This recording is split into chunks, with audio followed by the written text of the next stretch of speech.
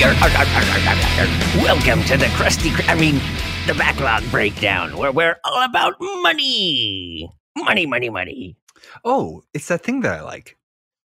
Yeah. Today we're talking about cold hard cash. No, I'm not even sure. It's something in the financial realm. And for that, because we're just a bunch of knuckleheads here, Josh, and Nate, the last time we talked co-host. about Game Stonks, we did get a message from a friend who was like, dude, that is the worst explanation / overview I have ever heard in my life. Mm-hmm. You have no idea what you're talking about. And we were like, duh. That's true. That's true. That's true. No rebuttal. So we brought on someone who actually knows what he's talking about. Mr. Michael, I don't know how to pronounce your last name, and I feel bad. So my last name is I've been saying it So Baumeister. yeah, is it Baumeister? I've heard Baumeister, but Baumeister is the way that we go by it. So Baumeister? Okay. Yeah. See, those were the two. Those were vying for the positions. I was also thinking Burgermeister, but I didn't think that would quite fit. Well, you know what? I am 0 for 2 on this because longtime friend of the show, Jesse Knopp, Yes. I said his name as just Knopp, like, because I knew a guy who was Knapp, but it was Knapp. It was one letter vowel off, and I was like, it's got to be the same. And I was like, nope, I'm wrong. Definitely. I'm super wrong. I've known this guy for years. Didn't know that's how you actually pronounce the K. I did not know how to N? say his name. How I'm does the that worst. work? Because I'm the worst. There you go. So, we're going to be talking finances. You know, we talk about backlogs and we talk about finances this time. Hashtag backlog with some finances, buddy. Yeah, man. I'm bringing it back. Back. Thank you, Davey B. Shout out to sweet baby Davey B. Sweet baby. I was surprised that came off as like smoothly as it did. Like I was expecting a whole lot more of like a kind of in there. If you just roll right off. Hopefully, if you're listening to this at, like 2 or 3 times speed, it probably sounded like that. But I sound like Ben Shapiro at 2 to 3 times speed. Except not quite as articulate. But and not quite as aggressive. Oh, that's true. Or I don't know if you listen to the Bro Hangs. I might have him beat on just sheer aggressiveness, but like the passive aggressive, I just nope, can't touch that. Yeah, that's true. Yeah. And your wife's not a doctor, so you can't bring that up every time. I don't talk about the fact that my wife is a teacher every episode. So my wife is a teacher, Josh. Did you know that? I have heard. And because your wife's a teacher, I'm sure you have lots of thoughts on teaching. Michael is just he's kind of like, oh, what did I get myself into? We're all good. Dangerous. Yeah, we like to start the show crashing and burning so that you can only go up from here. Hey, we're on our way up. Exactly. Yes. Yeah. Once it's like Stonks, wreckage. We're gonna go to the moon. Oh, that is a great segue. If we didn't have other things to talk about before we jump into that, I was going to say before we go to the moon, let's just play a little bit of catch up and just sort of see how our guest has been doing. So you've never been on the show before, Michael, but how have you been in the last? I don't know. How's the last couple of weeks been for you? Great. I'm being financial planner. I'm out of tax season at this point, so that's been a huge plus. Last couple months have been a nice slow down in things in total. So I'll say that. Nice. Never too soon to start thinking about extension season, so that's in the back of my mind a little bit. Other than that, we're all good. Good. Awesome. Joshua, how are you? How have you been in the last week? It has not. Yeah. It has not been 2 weeks. It's been so it's been good. It's been a good week. Still in between classes, which is really nice, having a bit of free time, being able to knock stuff off my to-do list. I had gotten I shared it in the Discord, but I had gotten a pole saw for Father's Day a couple months ago. Well, last month, I guess. And I hadn't been able to use it. It's been off and on rainy here, and schedules didn't work out. So I was able to use that over the weekend, trim some trees. I actually chopped down a tree, which was pretty cool. I was expecting a little more. I was expecting it to be not necessarily more difficult, but I was expecting there to be more damage done. And luckily I was able to kind of guide the tree as it fell, so it was nice. It was nice. I was super tired by the end of the day. Made me feel old, made me feel my age. Yeah, it's been good. How are you doing, Nate? Pretty good. Life is beautiful in the United States Postal Service. And by beautiful, I mean like semi-apocalyptic, but only semi. Only semi. Yeah, we're down to semi. And no, actually things have been pretty good, man. I talked about sort of the exploding outlet situation from a few weeks ago. We've managed to just sort of, I think we're sort of at a point where we've got everything sort of sussed out, figured out. I did find out my homeowner's insurance policy, the deductible is $1,000. And so it was like, it wasn't even worth it for us to file a claim. Yeah. Just because like, the stuff that was ruined was easily replaced, or just like, it's an old TV that we weren't really using all that much anyways. So it's like, they're going to cut me a check for $50. So, but yeah, I mean, things have been pretty good. I had a chance on Sunday to just sort of catch up with an old friend of mine. He went to church. Well, Megan and I went out to lunch with him. He came to church with us, and then on his way up to visit his girlfriend, meeting her parents. Okay. For the first time. So, Sean, we hope that if you're listening to this, I hope that went well. I'll probably talk to you at some point in time. But it was good. So it's just sort of been a pretty low key week. I had a few kind of stressful days, but like for the most part, it's life. Yeah. I see what you mean by semi-apocalyptic. Yeah. Only slightly. Only slightly. Like there's only one day out of the 6 that I work that I wanted to burn down the town that I live in. You heard it here first, folks. I say that in jest. I do not actually have any intentions of burning down the town that I live in. I'm just let the record stand. Yes. On the record. All right. Let's do the backlog report. Let's roll into this report here. Only the finest of Foley work.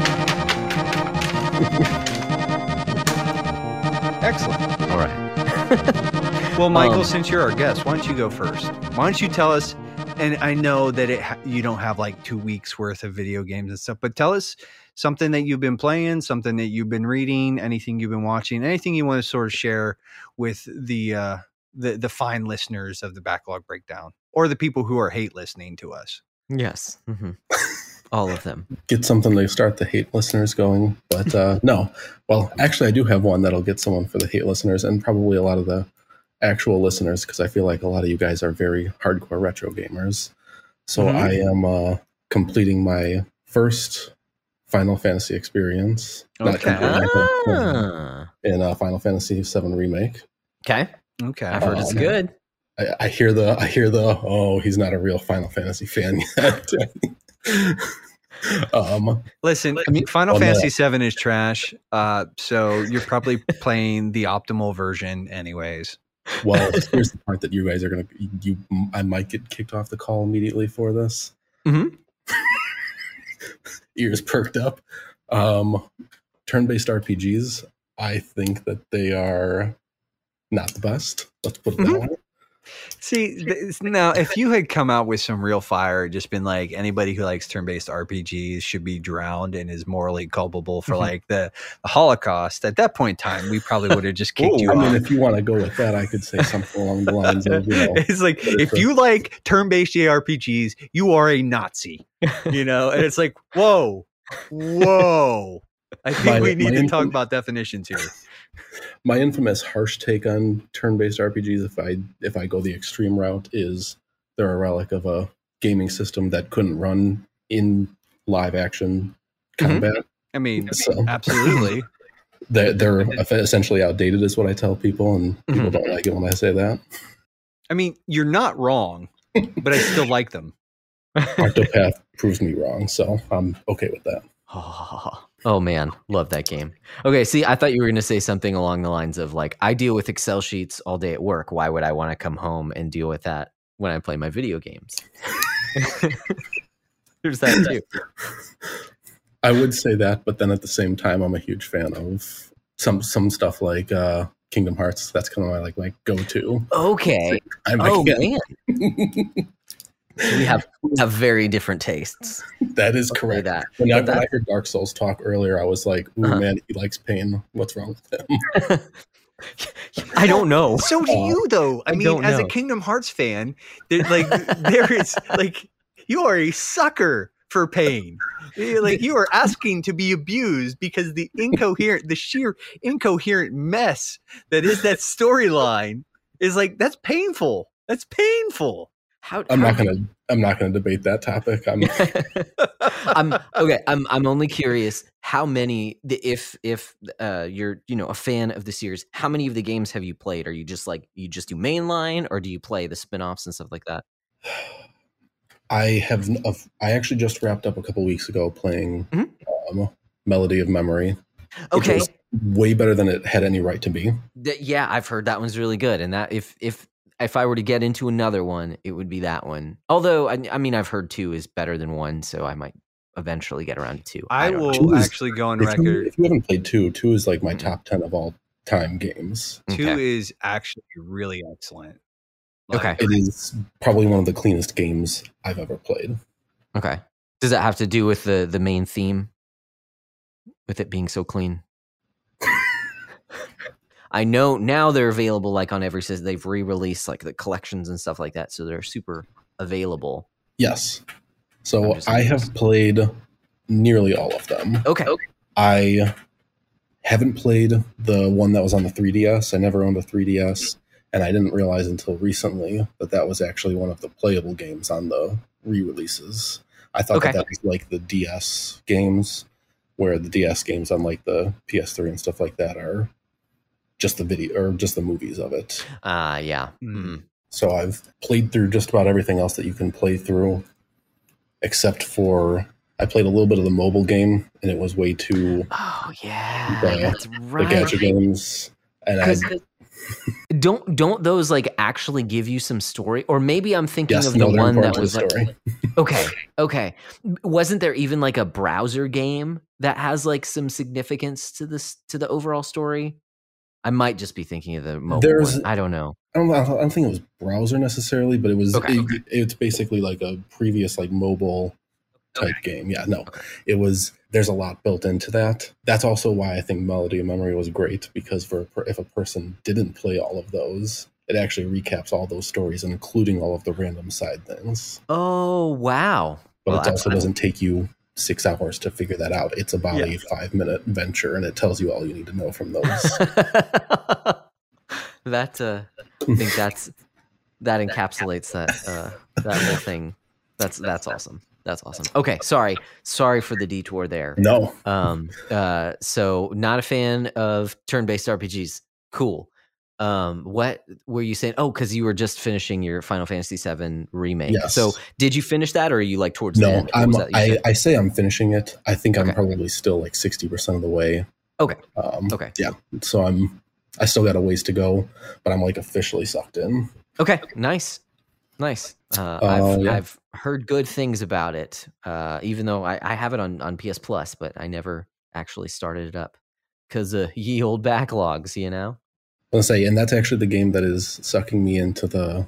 I never thought I would be this person, but the 60 frames per second person. It is between that and Control, they've both gotten me. Nice. So then, are you playing it on PS5? Yeah. Okay. Okay. You guys and your current gen consoles. We're living in the future, Josh. Futures now. We're just living in the past at this point. Yes. Nice. So Final Fantasy VII Remake, have you been into anything else knocking off the backlog? Or I feel like I've actually been juggling some of the most. I'm normally a 1-game person, and that's it. But I've been playing that. I just wrapped up, but I'm still going to be playing more new Pokemon Snap. Okay, nice. Enjoyed that a whole heck of a lot. I was hoping to, and it's a lot of care got put into that game, I feel. So I've been liking that. And then say what you want about Nintendo and some of their general practices. They, as a general rule, though, really do take care of their properties very well. Like, I would say that, but Pokemon Sword and Shield, I would. You weren't a fan of Pokemon Sword and Shield. I like when it comes to Pokemon games, I'm like, oh, they exist. That's neat. Like, and it's kind of like I'm like that is like baby's first RPG as far as I'm concerned, and I'm kind of like I never got into them. That's fair. I mean, at the end of the day, it's the infamous image of like what everyone wants. Like we all think that we're Nintendo's target audience, and and Nintendo's target audience is actually 12. Yeah. But yeah, so I've been playing that, and then I'll say the other thing that I've got. My wife might be sick of it at this point. I'm not sure, but I've got an ongoing. I don't think it's ever stopped for the past 5 years, but I'm a big Overwatch guy. Okay. I mean, you play pretty regularly? Fairly regularly, yes. Okay. Who's your, like, do you ask mine? I like Overwatch, and when it first came out, I played a lot. But I also have this, like, I like first person shooters, but I am not competitive in any way, shape, or form. Like I am, but I'm not good competitive. I'm like competitive, like when I lose, I get mad competitive. So, Overwatch has been like sort of like it's the same way that I feel about fighting games. It's like I love it, but I actually like refrain from playing it a whole lot unless one of the things I've kind of been interested in doing is getting especially with the news that Overwatch 2 is going to have a 5v5 mode, because I might get Overwatch 2 because I'm kind of a sucker.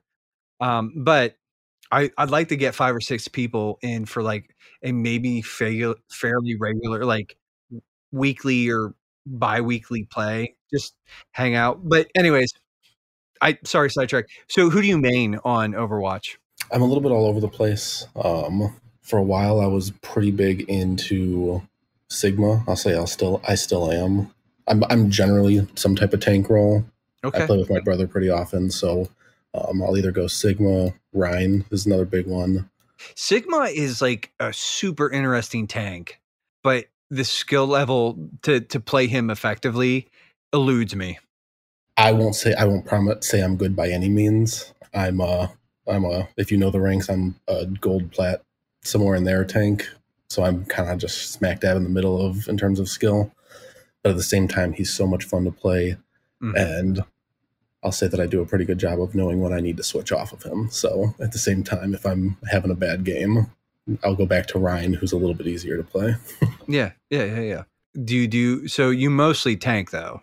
Mostly tank. If I play other things, I like Ana a lot. Okay. When I'm playing healer. I wish I was good with BAP, but I'm sadly not. So don't really play much of him. And then in terms of DPS, I kind of go with whatever's big at the moment. I played a lot of McCree previously. He's been hurt a little bit, so Reaper's a pretty regular choice of mine. Yeah. I mean, once again, my brother plays a lot of Zarya, so it kind of pairs well with all of that. Okay. Yeah, no, I mean, Josh is just kind of like, I have no idea what they're talking about. Shooters. My best friend, Parker, he and I kind of like, I was like, dude, you need to check out Overwatch. And so we were playing a little bit, and then he started watching Overwatch League, and he doesn't play at all anymore. And I refused to watch Overwatch League because if I wanted to feel bad about myself, I'd hop on Call of Duty and have some 12-year-old insult me. So it actually kind of ruined playing Overwatch for him, because he's like watching all this high level play, and I'm like, dude, I mean, I've watched some of it, but it's just like sometimes the plays that these guys, and they're all playing on PC, so it's like the degree of control and stuff. Like watching these dudes like run like roughshod through a map with like wrecking ball is insane. Oh yeah, that's the thing is like. That's why I'm one of the people that I don't stick too hard to what's meta. You get a lot of console and other Overwatch players at the skill level that I play. They're like, hey, why you switch off this person? He's not meta. Get out of here. And it's like, what's meta by your definitions is a team of basically professionals that are doing 6-man practices for hours a day. Yeah. To coordinate all of this stuff. Well, I don't know if you've listened to any of the episodes where I've sort of ranted about MTG Arena. and I'm not trying to go too far down that road, but part of my problem with Arena right now is that meta dominates. Like, I just want to play a lot of like casual pickup games, and you've got these guys. It's all like red deck win builds. It's all Dimir rogues. It's and it's like I'm playing the same 5 decks, and I'm just like I'm getting frustrated because I'm like, dude, this is casual. This is like if I wanted to play constructed like limited ranked format, I'd be playing those games.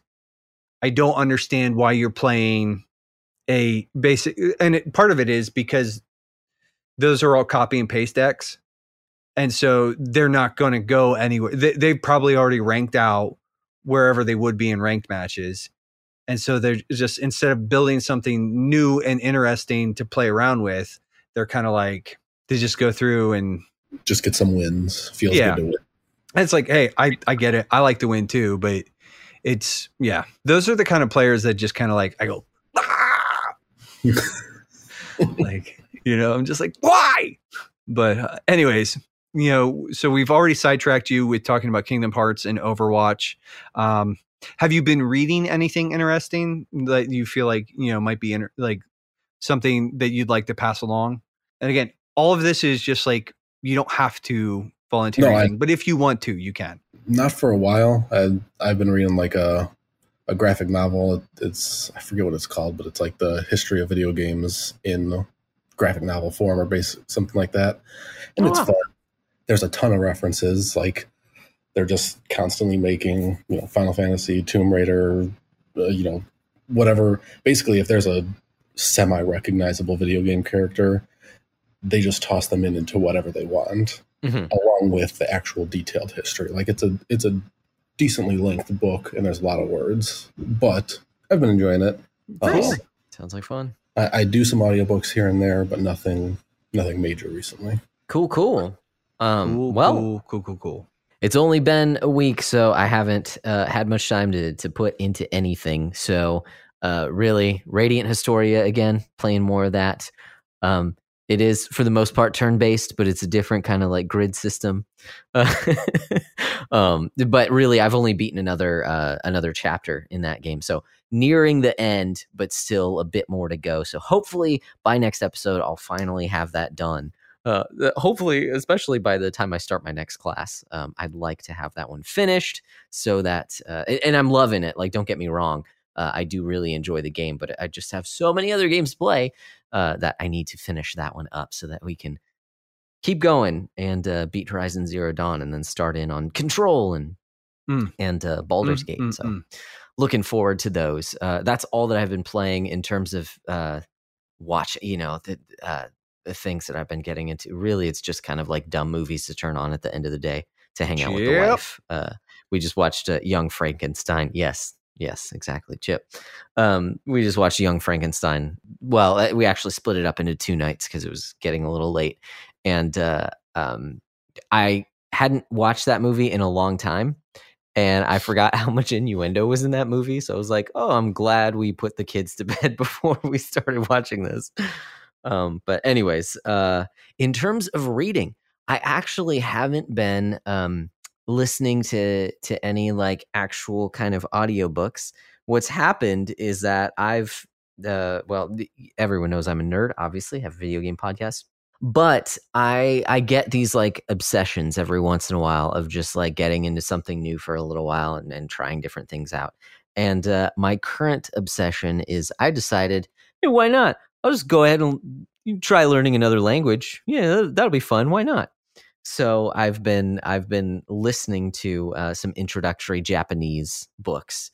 So learning a bit of that. Filthy weeb. Yes. That would be me. I'm mostly saying that out of just jealousy.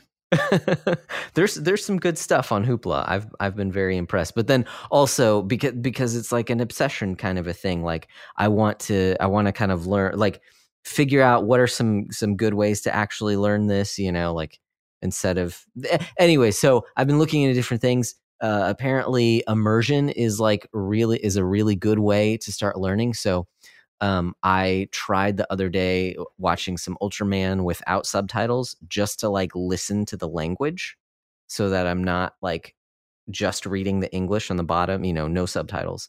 So trying to figure out what's going on with that. And like, I'm not understanding most of it, but you kind of get little bits and pieces. Your brain starts picking up on little things, which it's fun. It's interesting. Japanese has multiple alphabets. I don't know how much any of you guys know about it. There's an alphabet for like standard Japanese kind of letters, but they're letters, their sounds, most of them are both consonants and vowels put together. So ku is a sound is a letter as opposed to just the K or just the U, which the U can be another letter. Anyways, there's one set for like traditionally Japanese words. There's another set for foreign words that they've taken from other languages. And then there's a set of like Chinese characters. There's over like 50,000 of these characters that mean different words, which is just insane. And I haven't even tried to get into those. But at this point, after the past couple weeks of just like trying, I've gotten down that first alphabet of sound. So I know what those are, and I've started in on the second alphabet. So I'm having fun with that. I don't know how long I'm going to, like, I would like to commit to learning. However, I also realize that it's because I'm in between classes that I'm able to kind of like focus on it, not even like I'm not pouring a bunch of time into it. It's more just like, instead of listening to an audiobook, I'll listen to this for a little while and try, like actually think about it. And then I downloaded an app to help me learn the alphabet, kind of a thing. So it's really just taking up time that I would be listening to something else and or on social media. It's not taking a ton of time, but I also recognize that, that might be filled up by other things once school starts again. I don't know. We'll see. But those are the things that I've been into over the past week. So how about you, Nate? What do you have to report on? I got to get my book. Oh, a whole book. No, I'm just old and I prefer things analog. So let's see. I'll start out with books. I am on to another book in the Black Company series by Glenn Cook. Mm-hmm.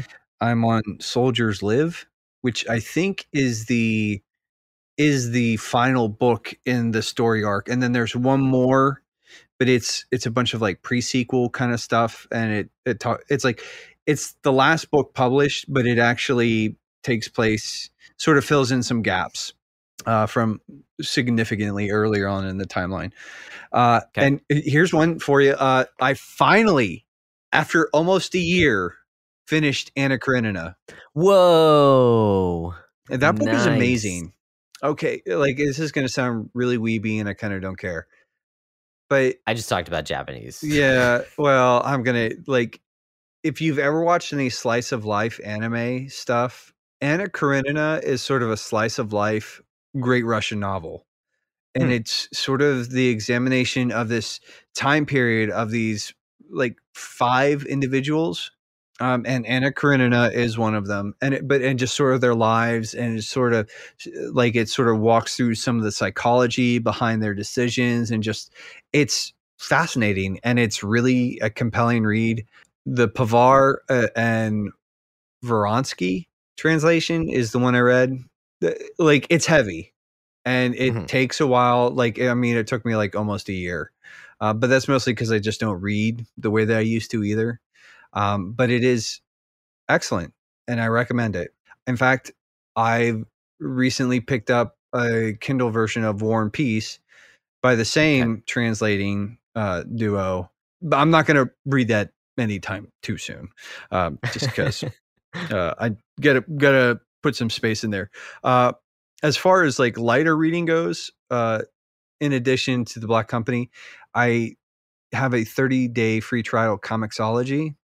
And I'm reading Once and Future, which is sort of an examination of Arthurian legend. And it's kind of, this guy basically finds out that like his family he comes from a line of monster hunters. And that part of it is that like all these stories kind of actually exist.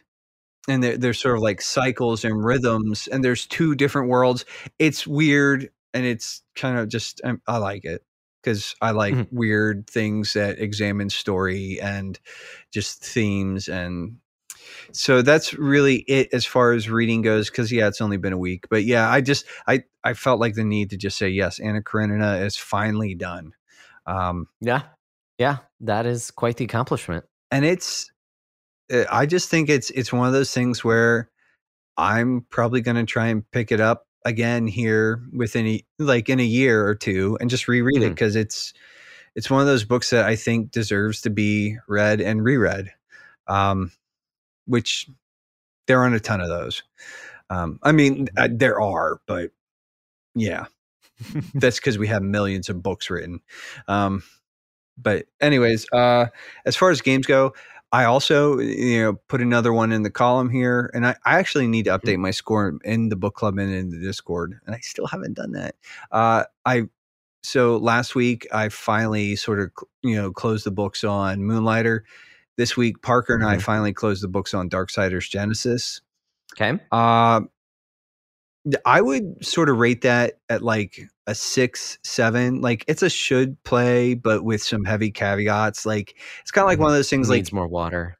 Or too much water. That's what it is. They need to get rid of this stupid 3D platforming in that game. It's terrible. It's one of those things where it's sort of a top-down isometric action RPG, and they want to put in these like 3D platforming segments that just don't work and actually detract from the gameplay. It's not terrible, but it's not good. But the actual action of the game is good. The storyline is kind of like, it's a 6-ish. Okay. It's a game. It's fun if you like Diablo and that kind of experience. This is an interesting little universe. It's a fun game with some interesting mechanics, but it's not like it's a should play with some heavy caveats. It's like the best. It's like, I think it's cool. It's pretty stylish. I think it's got a decent combat loop, but overall, you're not gonna miss anything like if you pass on it either. So it's a should play kind of thing. We also, since we did that, I installed and have started up Vermintide 2, and that game is weird and I love it. I don't know how long, I don't know how sticky that's going to be. It might be like one of those things where you just sort of play through the campaign and move on, but it's a really interesting game. It does like third person fantasy melee shooting. You're basically killing mobs, like giant hordes of rat goblin things. The Skaven is what they're called. And it's fun. And again, this is like one of those games where I'm just like, if I wasn't playing that, and that's Parker and I are going to play that, and we might even rope my brother into that too. So that's sort of like my multiplayer game. I'm still sort of chewing on Control. I did finish up the AWE DLC. I need to go back to it, dude. It's super worth it. There's a gun that you get. It's basically a grenade launcher, and it's kind of rad. And there's some really cool set pieces. Mild spoiler here. There's like an arcade cabinet that you can go, and it's an AWE, or it's not it's a supernatural object of power, whatever it is. Yeah, it's an object of power, and there's two of them. And when you interact with it, it puts you in sort of like this, almost like an arena mode sort of thing. And so you can just do like, there's a waves thing, and then there's like I probably spent, no joke, like an hour just playing the first arcade cabinet, just like going through and playing the modes and just having fun. Like, I died a lot, but I also, it's worth it. And that gun, the gun that you get is pretty neat. Of course, the reality is like, I'm just really just, my big damage comes from like grabbing things and flinging them telekinetically across the room.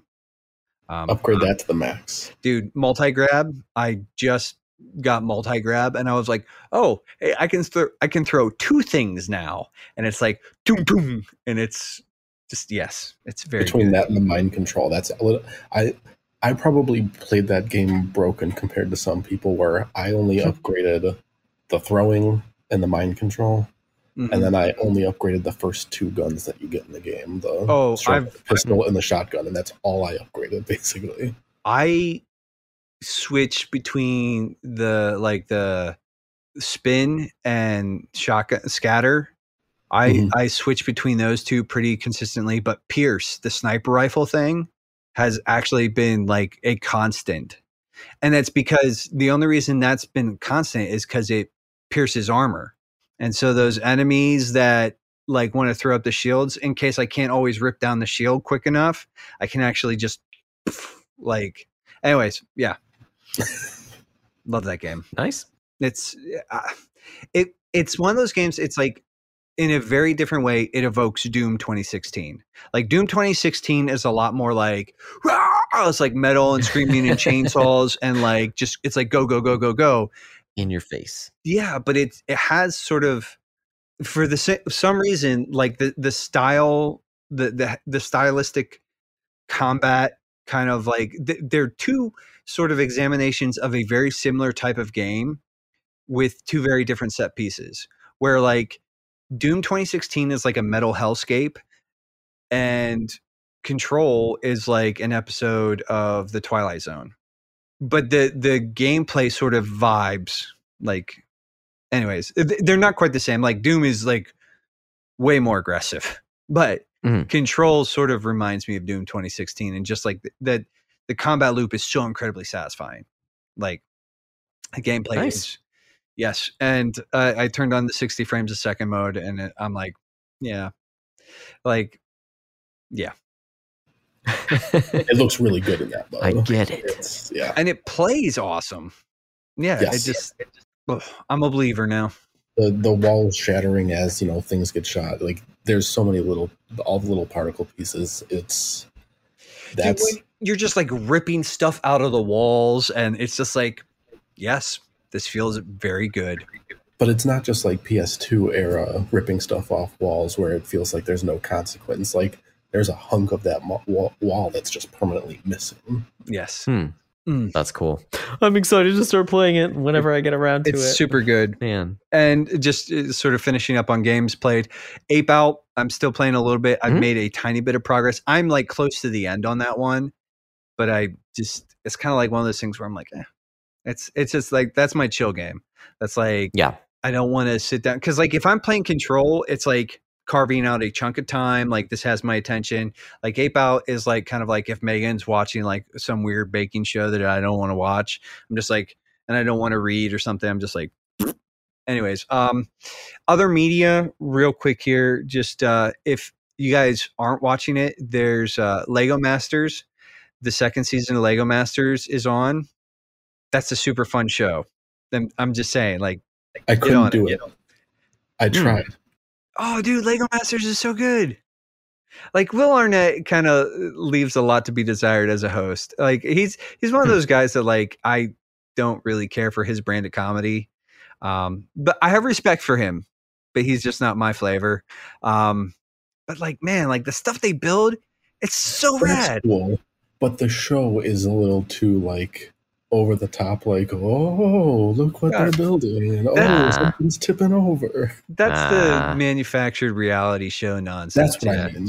That's a little bit too much. Yeah, but the builds are so cool. We watched one of the most recent episodes we watched, and it was so heartbreaking. They did a destruction derby where they had to build like these cars and ram them into each other. And the one team, like their car was out, and they literally drove it right off the table. Like there were like these two zones that you could get pushed out into. It was like basically you would ram into the other cars, and when they stopped moving, like if they got stuck, that would eliminate them. Or if too much of the car fell off, that was an elimination.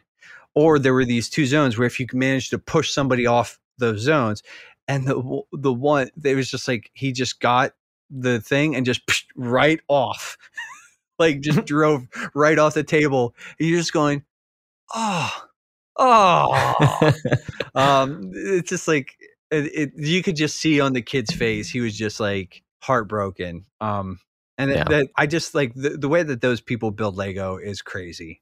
But lastly, making it, Amy Poehler and Nick Offerman. I want to say Ron Swanson, but he looks so much better with a beard too. The mustache is, don't get me wrong, the Ron Swanson mustache, iconic. It's beautiful. It's the only mustache that actually is acceptable in public.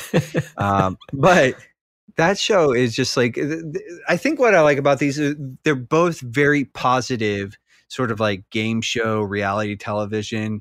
They're very heartwarming, which I appreciate. So, but after Dave working at the post office, yes, but you need a glimpse of humanity. I need and something that might trigger some people. I started just to sort of like see what all the hullabaloo was about. I grew up on He-Man.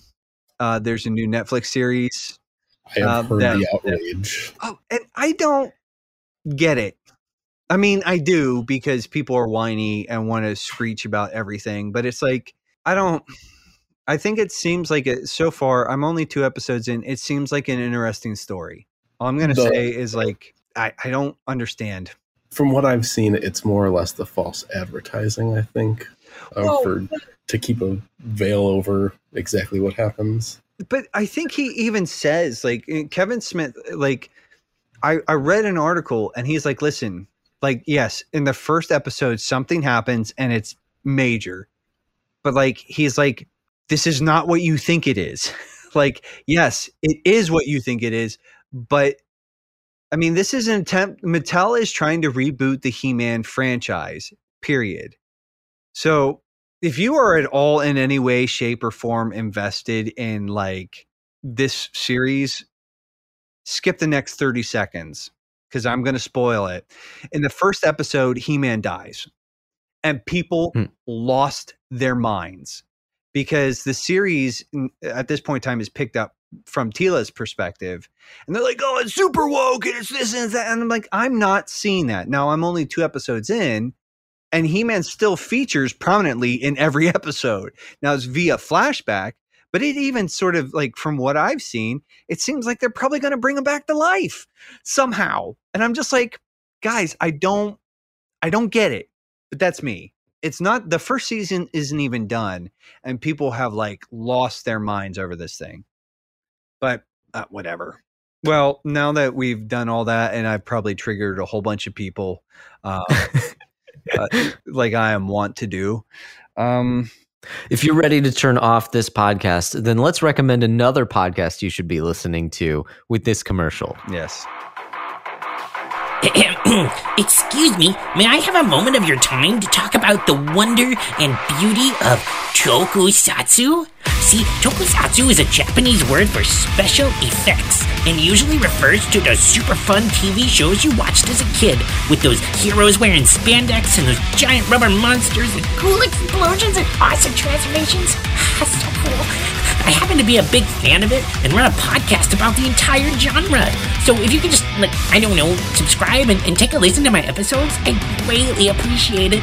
It's called the Henshin Dad Podcast, and it's kind of awesome, or at least my mom thinks so, but she still hasn't reviewed it on iTunes yet. No.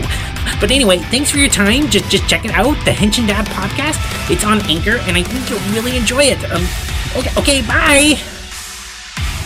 And we're back. Hello, Michael. A while ago, like I said, we reached out to you specifically to talk to us about some of the GameStonks stuff, because when we touched on it, and yes, we are months behind at this point in time. Like this is like history, but we thought it's it might still be overinflated, but not where it was.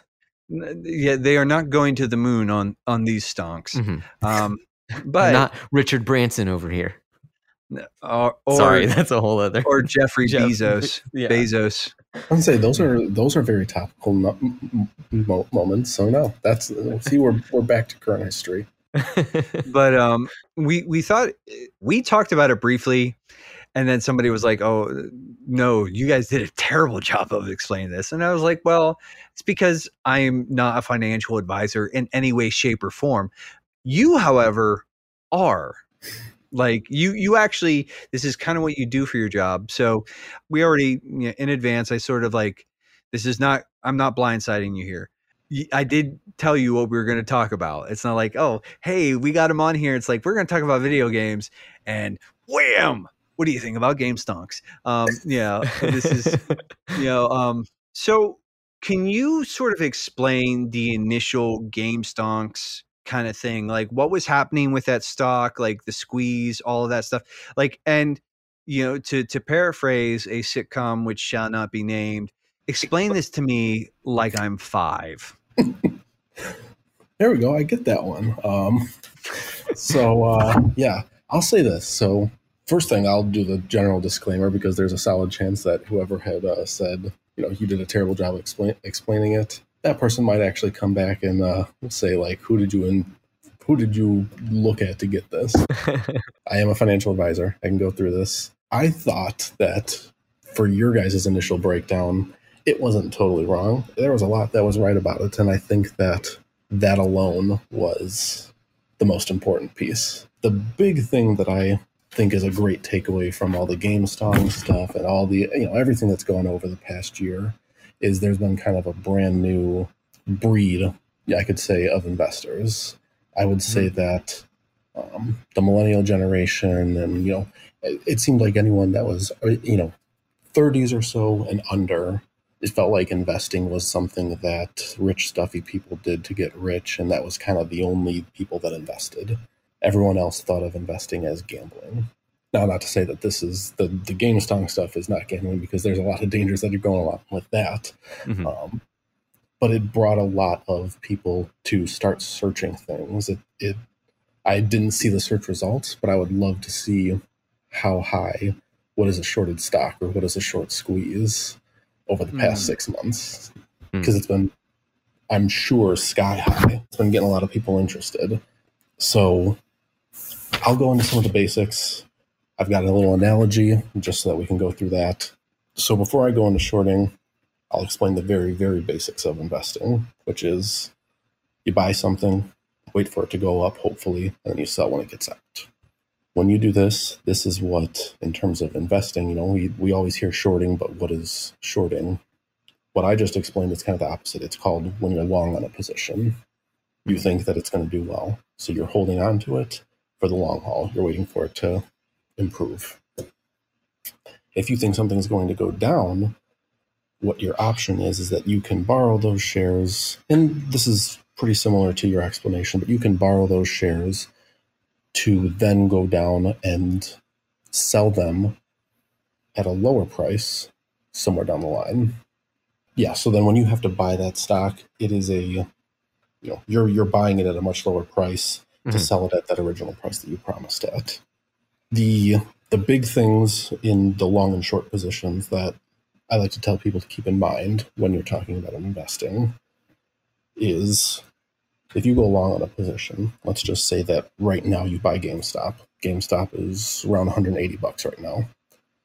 If you buy one share of GameStop right now, and they in the next 6 months go bankrupt and their stock goes absolutely to zero and you hold on to it the entire way down, you just lost yourself $180.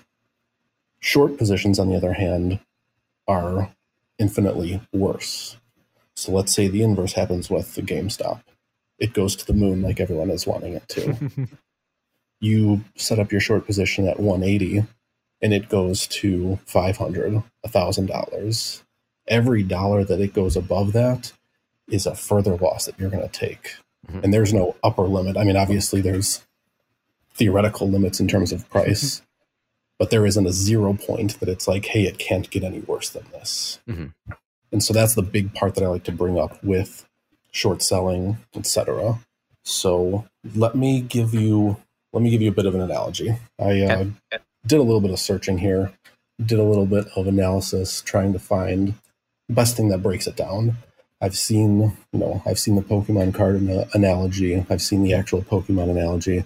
Found another one that if no one else has seen it yet, it's the Nintendo Switch analogy. I thought it was a good tool. So let's imagine that there is a kid out there that he's got some rich parents.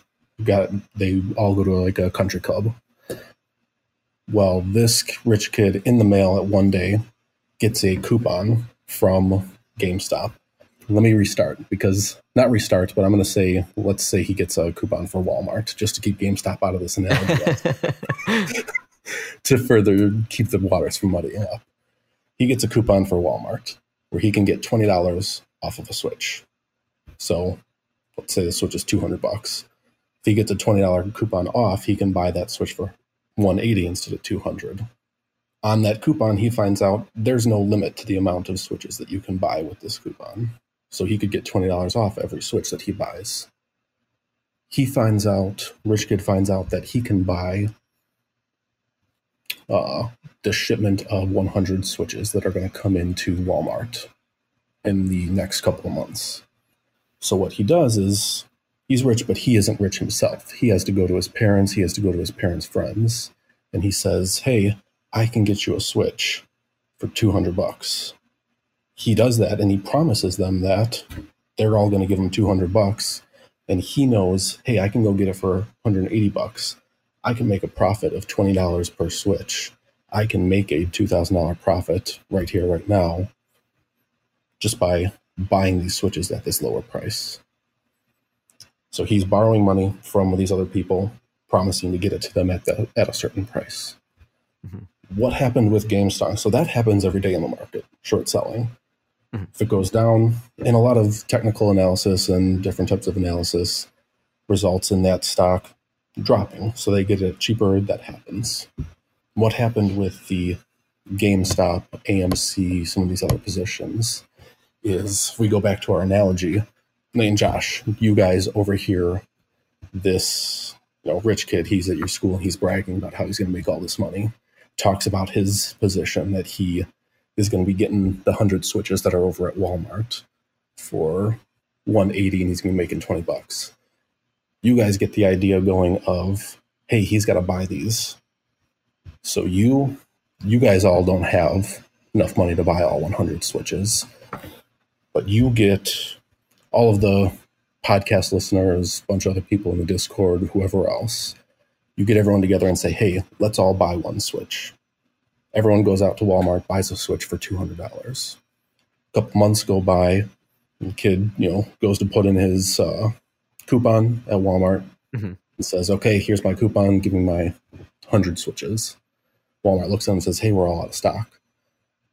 Well, now that kid has to turn around and go get those Switches elsewhere. He no longer has the discount. And so he's got to come to each one of you and say, hey, I want to buy your Switches. I'll give you $200 for it. That's what they're going for right now. And you go, no, you know what? I'm having fun with mine. I think I'm going to need a little bit more. It's also a great analogy because Nintendo Switch scalping is legitimately a thing. So you cannot believe this. No joke. Oh man, yeah, especially with that OLED announcement. Side note, I don't get the OLED announcement. End of side note. But yeah, so now this kid has to go around.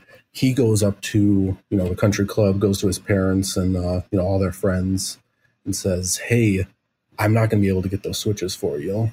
Basically, all of those parents, everyone else that wants their Switch, probably getting it for kids for, birthdays, Christmas, whatever it might be. Now they're panicking. Well, I have to get my Switch. I'm going to go buy it off of someone else. Hmm. So then people start coming to you guys, hey, I'm going to give you $300 for it. Word gets around that Nate got offered $300 for his Switch. Josh is like, well, wait, if that's going to be the case, I'll keep holding it. Everyone keeps panicking, needing to get that Switch. They need to fulfill that promise that they did. And so that price gets driven up and up and up. That, in the very, very short explanation, is kind of what happened. Mm-hmm. GameStop was promised to be sold for a certain price. So many people, you kind of saw all the memes and all the other different things of the apes strung together, hold on for dear life, whatever else you might have seen. Mm-hmm. All of that has some truth to it, in the fact that enough people bought it and held on to it that it did cause an artificial floor to get risen on that price. Mm-hmm. To put it in numbers, I just did a quick search on GameStop. 52-week range on GameStop. So the lowest point was $392. The highest was $483. Right now it's about $180. AMC, pretty similar story. Not as crazy, but $1.91 a share. Now they're at $72 a share, or they're currently at $40 a share. Their highest was at 72. Some of the most interesting things about these companies is that, yes, they were in fact, as people that enjoy video games, we can kind of see the writing on the wall, I think, for GameStop. GameStop is a brick and mortar retailer when more and more games are being sold digitally, or Amazon is swooping in and taking any of the physical copies that are being sold. And just interrupt. I worked for GameStop for a few years, like 15 years ago. Yeah. 10, 15 years ago. I'm looking at them and I'm saying, hey, we have to adapt. Like, it's moving to an online market. It's like, you guys need to get on this quickly. And part of the problem with GameStop in particular, I mean, like, one of the reasons that store, the brick and mortar, it's not just that it's a brick and mortar, but that the entire company was built on sort of like this predatory practice, like the trades and everything. And what a lot of people don't understand is they didn't really make a ton of money on hardware or new games sold. Any sort of profit margin was always on used accessories, used consoles, and used games. I mean, it's obvious because it's like, I bought this last week for $65 and they're like, I'll give you $10. And then you turn around and you watch them put a sticker on it for $50 and it's like, well, yeah, that's sort of how it works. But like, yeah, anyway, it was like, but yeah, the writing's been on the wall for them for a while. And it was just like, and their version of adaptability was to start selling Think Geek. Like, you need to go online. Like, that was... Are stepping into the coming years is going to be like to actually transform these into like Hot Topic lights. Yeah. And it's like, no, guys, this is not what you need to be doing. Yeah. But now that being said, we have made changes in the last several months that do shift them towards an online economy. And so I guess that's somewhat the interesting part of all of this is that these companies were bad. They're not still a great model, but like AMC, for example, they were in some pretty heavy debt. Because of their shares getting so high up, they were actually able to issue more shares into the market. Because generally, the thing that's interesting with stocks is if I've got 1,000 shares of Michael Baumeister Corporation, if I issue them at the market, whatever happens with all of those 1,000 shares, I don't see the dollar value. If it goes up to $1,000 per share, I don't get $1,000 every time someone buys it. You're transacting with someone else on the third party market. AMC during all of this was actually able to take some extra shares that it held, push it into the market at those really high prices, receive that income themselves, and were able to pay down some of their debt. And so their balance sheet is looking better than it was several months ago. So just a fun little piece that I saw also about that is that they've been able to actually position themselves as a little bit better. Yeah. Now, whether the movie theater will actually come back as any type of strong, viable solution, we'll see. Right. And my understanding too is that those companies in particular, like they were short sold so much because it seemed like the writing was on the wall. Yeah, and I guess so that brings to another interesting point is that's kind of the basics of holding a long position, holding a short position. That being said, the thing that I've kind of learned is you're never going to be the smartest guy in the room. And so especially when it comes to investing, you're never going to be the smartest person. That being said, I'll say that right now it looks like there could be a potential that investing might change because of retail investors and because of individual investors. But the way that it has been run and the way that it especially was run very recently is that these short sellers basically were able to accelerate the inevitable. GameStop was going down. We kind of saw it. A lot of people saw it. So if everybody sees it and everybody knows it, well, might as well just short that thing all the way down to zero, get money along the way. That's what all of these big hedge funds that have lots and lots of money in. When you have lots and lots of short positions on a singular stock, that is an indicator to some investors that, hey, some of the smartest guys in Wall Street, the guys that are graduating from top universities, that are getting handpicked for their ability to analyze positions, all think this stock is going to zero. What do I know that they don't know? So I should get out too. And so it kind of became its own self-fulfilling prophecy of, if they think it's going down, then I want to get out too. That being said, GameStop became so much of its self-fulfilling prophecy that it was more shares, and this is probably the thing that you guys talked about it briefly, and everyone's probably read it at this point. More shares were promised to be sold than there were shares outstanding. And so, I forget the guy's name, but the guy that started Wall Street Bets was doing this like straight up in July or something of last year, and was saying this, and it kind of slowly gained some traction before it really just hit astronomical levels. But he was basically saying that, like, hey, this thing is so far shorted that all it's going to take is a bunch of people to all group together and do this. And that's essentially what happened.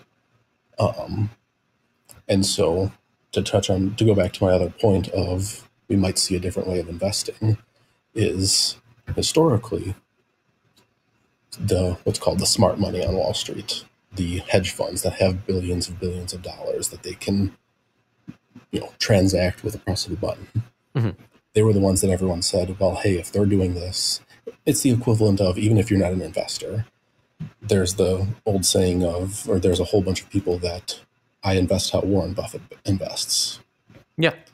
Warren Buffett bought this stock. He's got a load of money. He's got to know what he's doing. I'm going to buy what Warren stocks or what he's doing. Same thing was basically being done with what's called the smart money on Wall Street. Retail investors like you or I, we don't have all those tools. We don't have all the analysis. We're kind of, might be called the dumb money, might be called the retail investor. But yeah, the guy in Wall Street Bets basically figured out that if we do all of this in one, I mean, there's the apes stand together analogy, the sticks from Planet of the Apes, all of that works. That's exactly what happened.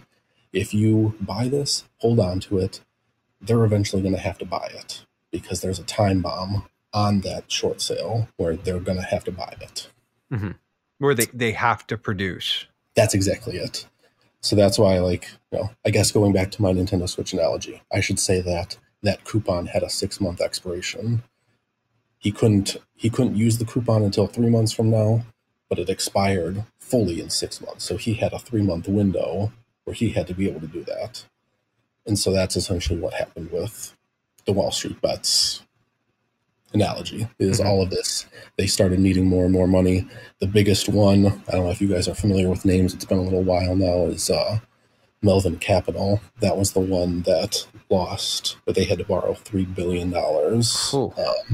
Otherwise, they were going to be going under. I think that was probably the peak of everything going down. That was a couple days before Robinhood started limiting the trades on all of those. Conveniently enough, Robinhood's actually going public, so I guess this can still be a relevant topic. Robinhood is actually going public on Thursday, and so personally, I'm very excited to see what's going to happen with that. They caught a ton of flack because they were the ones that at one point in time prohibited users from selling, or That's was exactly from buying? You were buying 5 shares, I think it was at one point, and that was all you could do. You couldn't basically day trade it, and and the part that made it sticky is that, going back to Melvin Capital, I was going to say, Josh, you look like you kind of remember this, but Melvin Capital was about to go under, and so all of the Wall Street guys, they know each other, and so one of the other big hedge funds, Citadel, loaned the money over to them. Probably they made a good profit on it. They said, they probably had a nice little laugh, I'm sure, without knowing all the details of, hey, we'll loan that to you. By the way, charge us this payday loan style interest or something like that. But Citadel has a majority stake holding in Robinhood. And so that's what made it sticky, is everyone saw the news, and the next day Robinhood started limiting the trades, and everyone said, wait a second, this isn't adding up. Yeah. That being said, there are some rules and everything else like that I'm not fully convinced that it was as dirty as it looks. Okay. There are different regulations that require companies to basically show proof of this dives into like economics 409 but they basically require them to show some type of proof of these transactions, the ability to actually make these transactions. And Robinhood basically didn't have the ability to do that, so that's where the limits came from. That being said, the timing was very as the kids would say, sus. Yeah. Yes. Right. It's getting back to video games. Real sus. So I'm curious because I had heard like, I don't know the proper term, but like over shorting it. So what you were talking about earlier, how it was shorted over the amount of stock that was actually out there. And I'm using the total wrong terms. I had heard that was actually illegal. Is that true? Illegal, no. Okay. But I mean, when you think of it, it's one of those things that illegal, no. In terms of just like a pure logic, right? You're like, wait a second, you can't do that. And that's basically what this came down to. Yeah. And last I checked, so I think it was at like 140%. 150 was the rounded, but I think it was somewhere around the 140% short interest. And the part that's very interesting to me now is clearly people have learned their lesson, because when I tried to do some research today, I think some of the highest short interest positions, at least from what I could see reported, it was a couple of random holdings, and it was I think it was close to like 20%. Oh my goodness. So these hedge funds backed off and said, like me. We're not playing this game. We're not going to make this one the next GameStop. Yeah. Well, and it seems like too, like that was part of the problem. So that they were basically gaming this system. And they were able to do it because nobody really paid attention or knew what was going on. And then as soon as it sort of becomes public knowledge and the public really, I don't know, gets involved, and like, it's like a meme. As soon as it became a meme, and it's like, we talk about sometimes the self-regulation of the market. And here it's like, this is in some ways like this whole thing is self-regulation. It's like you have these people who are sort of, they're not using inside information. This isn't insider trading or anything like that. But it's like they have a tool set and a skill set and access to information that maybe it's not hidden.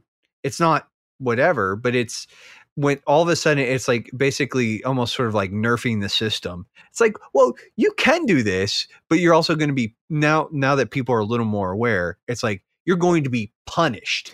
Like, it's like if you try to do this again, it's like, well, this is the way that it's going, and it's based on projection, and it is, for lack of a better term, it is sort of a gamble.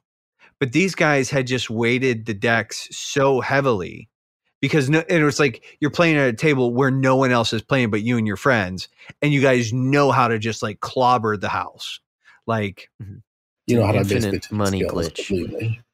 Yeah, it's like an infinite money glitch almost in real life.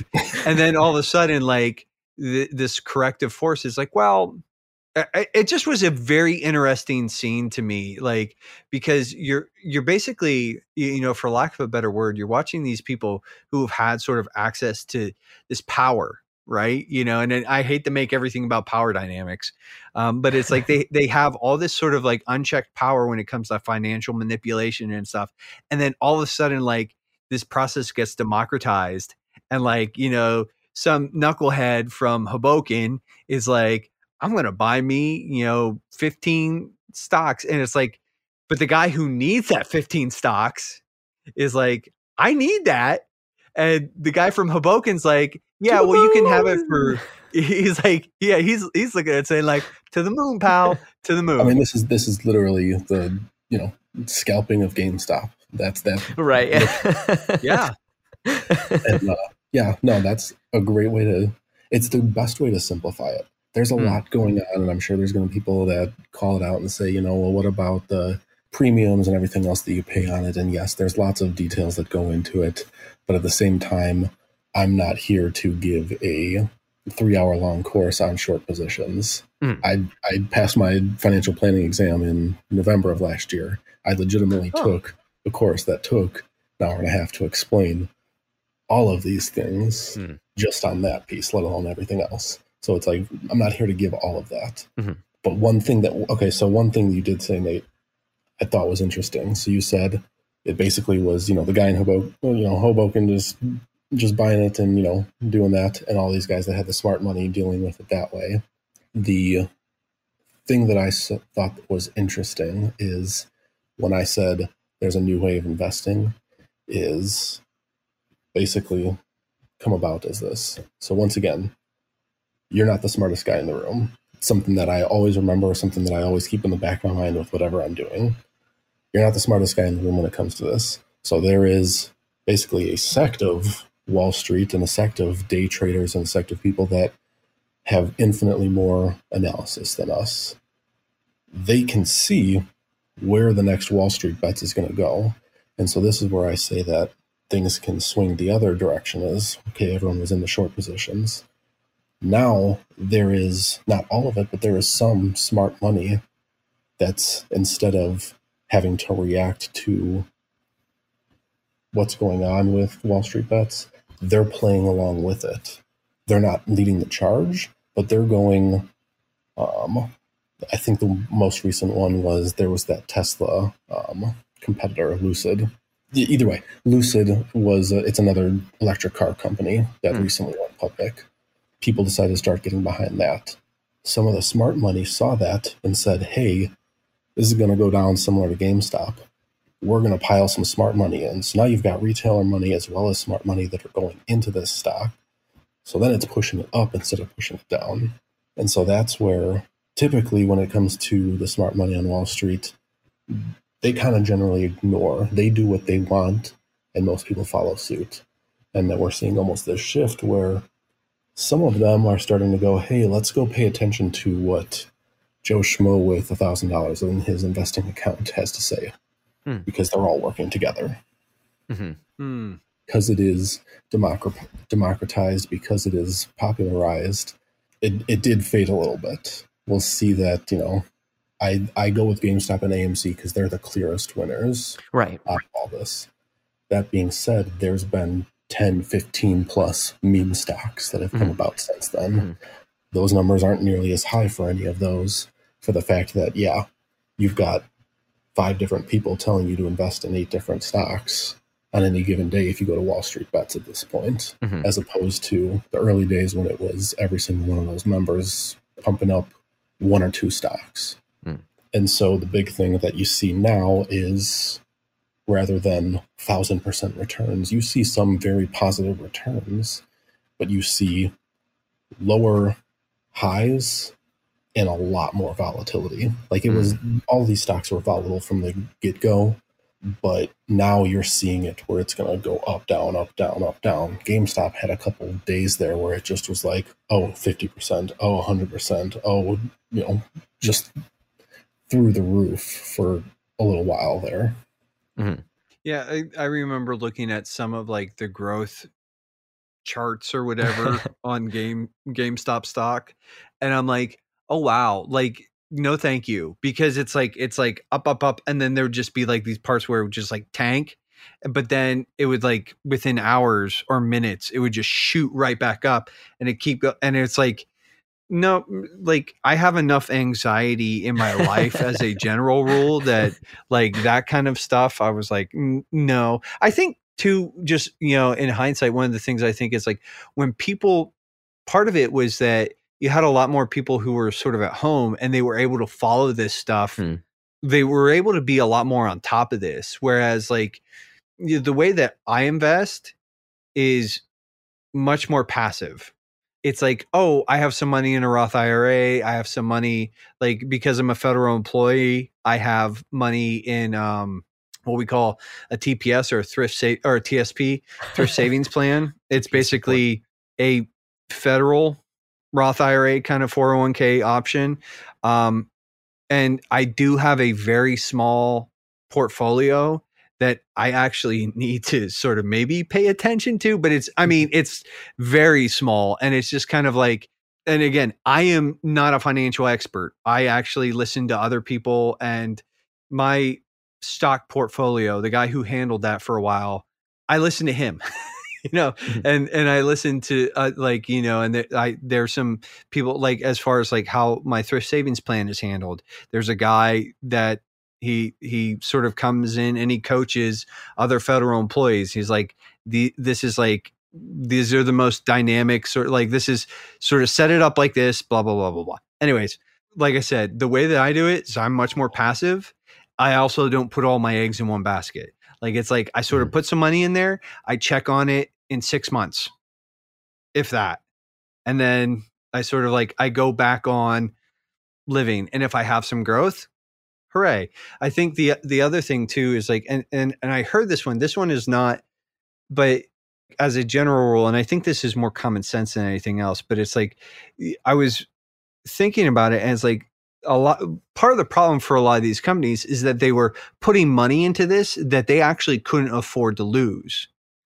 And, we talked about, what is it, Melvin Financial or whatever, that $3 billion deficit or whatever. And it had to be bailed out to the tune of $3 billion. $3,000 is a drop in the bucket. But, and it's like part of the problem is they were betting with money that they could not afford to lose.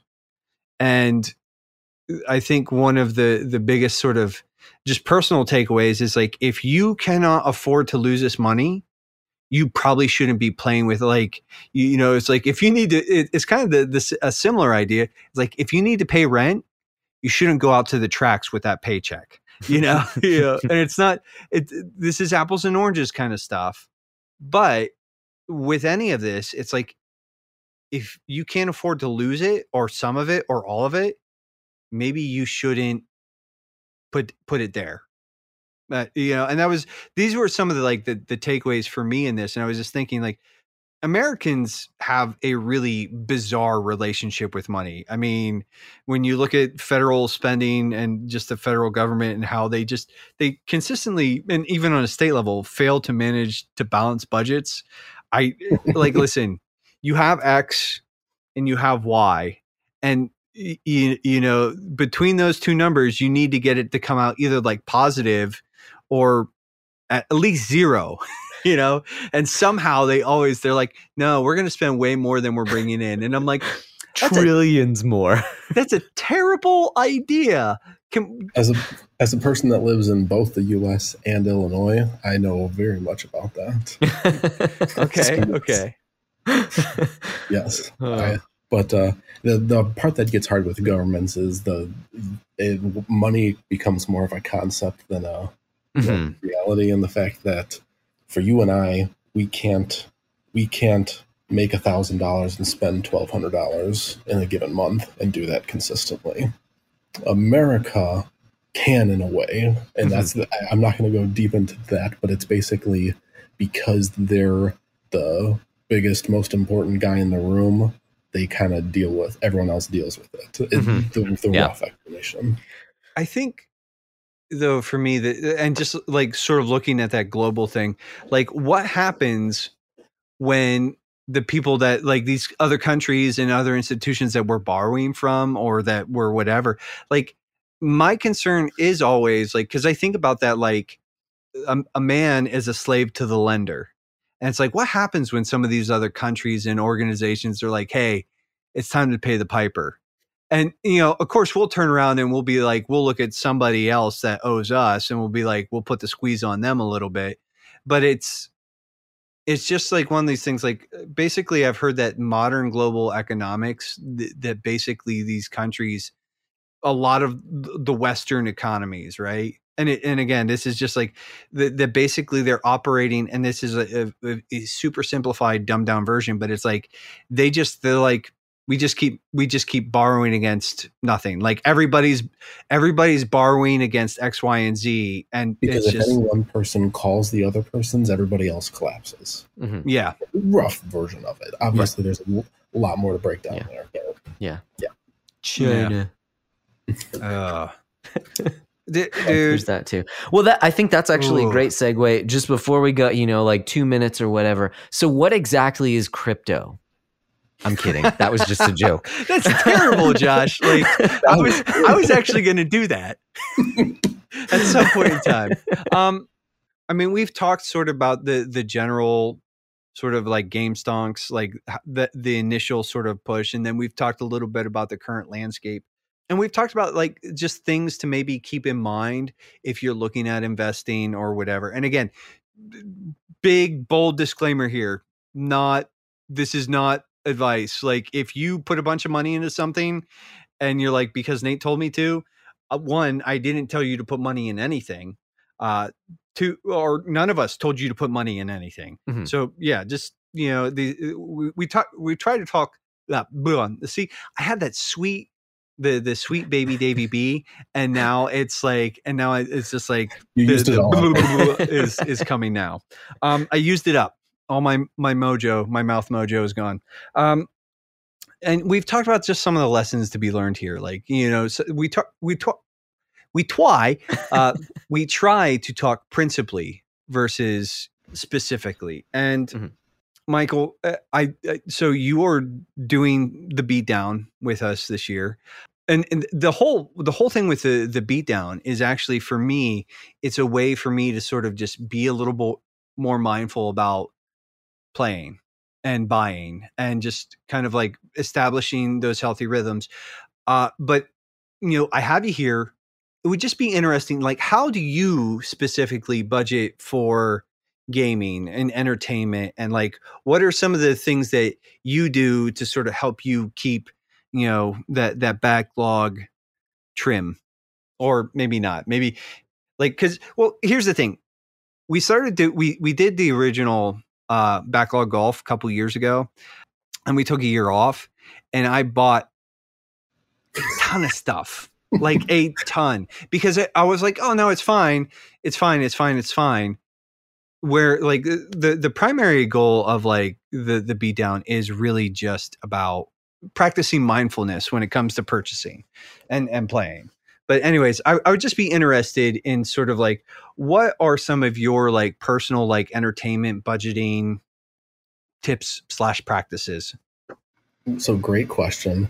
So I'll start by bringing you out to the macro version and say, you know, what's my tip for budgeting entertainment and budgeting games? First thing first is, as simple as it sounds, you need to actually make a budget. Yeah. Now that being said, I'm not telling you to go out and only use a checkbook and, you know, balance your account and make sure that everything is exactly as you say it is every single month. I don't do that. But for me, you know, I'm a person that likes spreadsheets. Obviously, big part of my job. I legitimately made a monthly budget and said, okay, here's our income. Here's where our expenses are. I know that I can't change my student loan payments unless the government changes it for me. So thank you very much for that for the past 12 months. You know, whatever else it might be, you know, I can't change my house payment. I can't change this, and this. These things are locked in. You lock in those things first. Then from there, you kind of build out and say, okay, what are the other things that I need? Well, I need to drive to my job, so I'm going to have to budget gas. Maybe I budget a little bit more so that I'm not just going to work. I can, you know, go to a couple of fun things a month, whatever else it might be, but kind of have a rough outline. And for me, build that out. Okay, I'm in a cash flow positive situation. Things are looking good with my budget. And also in that budget, I generally suggest that you actually build in some type of savings. If you're looking to get a house in the next however many years, or you want to have a big ticket item, or you want to have a nice down payment for a car, building up that and saying, hey, I need to put $50 a month towards that, whatever else it might be. Have that built into your budget so that it's not, oh, I'll do what I can elsewhere, or do it sometime later. So that would be the first thing. And then with that, I would say just make sure that you're revisiting that. That's not weekly, that's not daily, that's not even monthly. I probably do it a couple times a year at most and say, hey, you know, the biggest version of we've kind of gotten into our groove is my wife will basically just ask me, hey, how are we doing on money? I'll check our couple of bank accounts. Okay, we're here. A little bit higher than we were last time, kind of in line with what I would expect. If it's ever a little bit lower, we kind of do a quick revisit. Oh, you know what? We did have 6 birthdays this year. Oh, you know what? We did just finish up Christmas or whatever else it might be. Okay, things went down a little bit, but that's to be expected. But having at least some type of idea, there's the concept and there's kind of the joke, but I don't like it. It's a very negative concept in my opinion, where people are like, oh man, I don't want to check my bank account. And it's like, you don't know what that roughly is. That's a huge part. If you don't know what's in there, you shouldn't be going out and getting anything. Yeah. So no, that's the first step in making sure you have a budget. The other thing that I would suggest, I'm going to give a couple of, not plugs, but it's different gaming things and different things like that, is just making sure you're using your resources well. Do you need that? Best example, there's a flea market by me that every time I go to it, there's a guy that sells a bunch of video games, and every single time I eye his little glass case of things, because he's got his, one time he had a copy of, is it Mother? And he had it like, it was like $300 or something like that, and it was gone within a couple hours. But like, he's got like different things like that. He's got his black label perfect condition version of Final Fantasy VII for the PS1 in there. That's, you know, do I need to buy that version, or can I go and buy the digital version that's probably on sale at some point in the next 6 months for $5 or less? Don't get the thing that you want, get the thing that you can use to enjoy the game. I'm not going to get more enjoyment out of my game. Maybe once in a while I'll get something physical or something that I say, you know what, I really do want that. That one's important to me. They come out with a nice collector's edition of, you know, Kingdom Hearts game, that one might get me. But even then, being smart about it. Beyond that, it's being smart with resources. So whether it's PlayStation Plus, Game Pass is obviously the number one. The best value in gaming. At least that's what everybody tells me. I'm a Sony pony, and I do it because I can play on my PC a little bit, even though I don't do much of that, and I can stream on my phone. Like, it's immense value for that. Switch Online, once again, a lot of you guys seem to be huge retro gamers, and the fact that I'm not. Switch Online, for all of the complaints and all of the lack of some of the library, at the end of the day, almost the entire, I feel, NES or Super Nintendo libraries are probably close to on there at this point. I don't know. I don't keep up with it. They're substantial. I mean, there's some noticeable gaps. Besides for Earthbound, right? Is that the one that... I mean, there's like almost all of the old school Final Fantasy titles are missing. Okay, but that's more of a Square Enix. Yeah. That's just Square Enix, I think, is like one of those brands that, I mean, I think the thing when it comes to Nintendo, they value their own brand, and they never really allowed their, like, there's a reason that no first party Nintendo games ever really go on sale. There's a reason that you can buy the cartridge day one, or the you know, whatever, and that 10 years later you're going to be paying full price, like, because they just don't do that. A little bit of market, numbers manipulation, but also they're valuing. You're absolutely right. Yeah, and it's like Square Enix is probably right up there with them. I think Square Enix is probably a little more predatory and not as consumer friendly. Like there's a reason why that the Final Fantasy collection released as it did, because it probably will release again in a year and a half after all the people have bought it begrudgingly. What is it? Only on Steam right now? It'll be on PC and mobile. And I'm guessing in a year and a half, it'll come to Xbox and PlayStation, and all the people that bought it then are going to go, well, now I have an easier way to play it, and so they're going to buy it again. Square's, I love my Kingdom Hearts, but they are terrible. And I'm not going to pretend that. Well, and it's just like, when it comes to Squaresoft, or Square Enix rather, I'm like, do you guys not read Twitter? Because I recently heard, like, they said their response was like, somebody flat out asked them, will this be coming to consoles? And they're like, well, if there's enough interest. And I'm like, have you not been paying attention to this thing called the internet? Like, anybody who loves any of, like, for me, Final Fantasy VI is like high watermark Final Fantasy. And I'm like, Final Fantasy IX is pretty great too.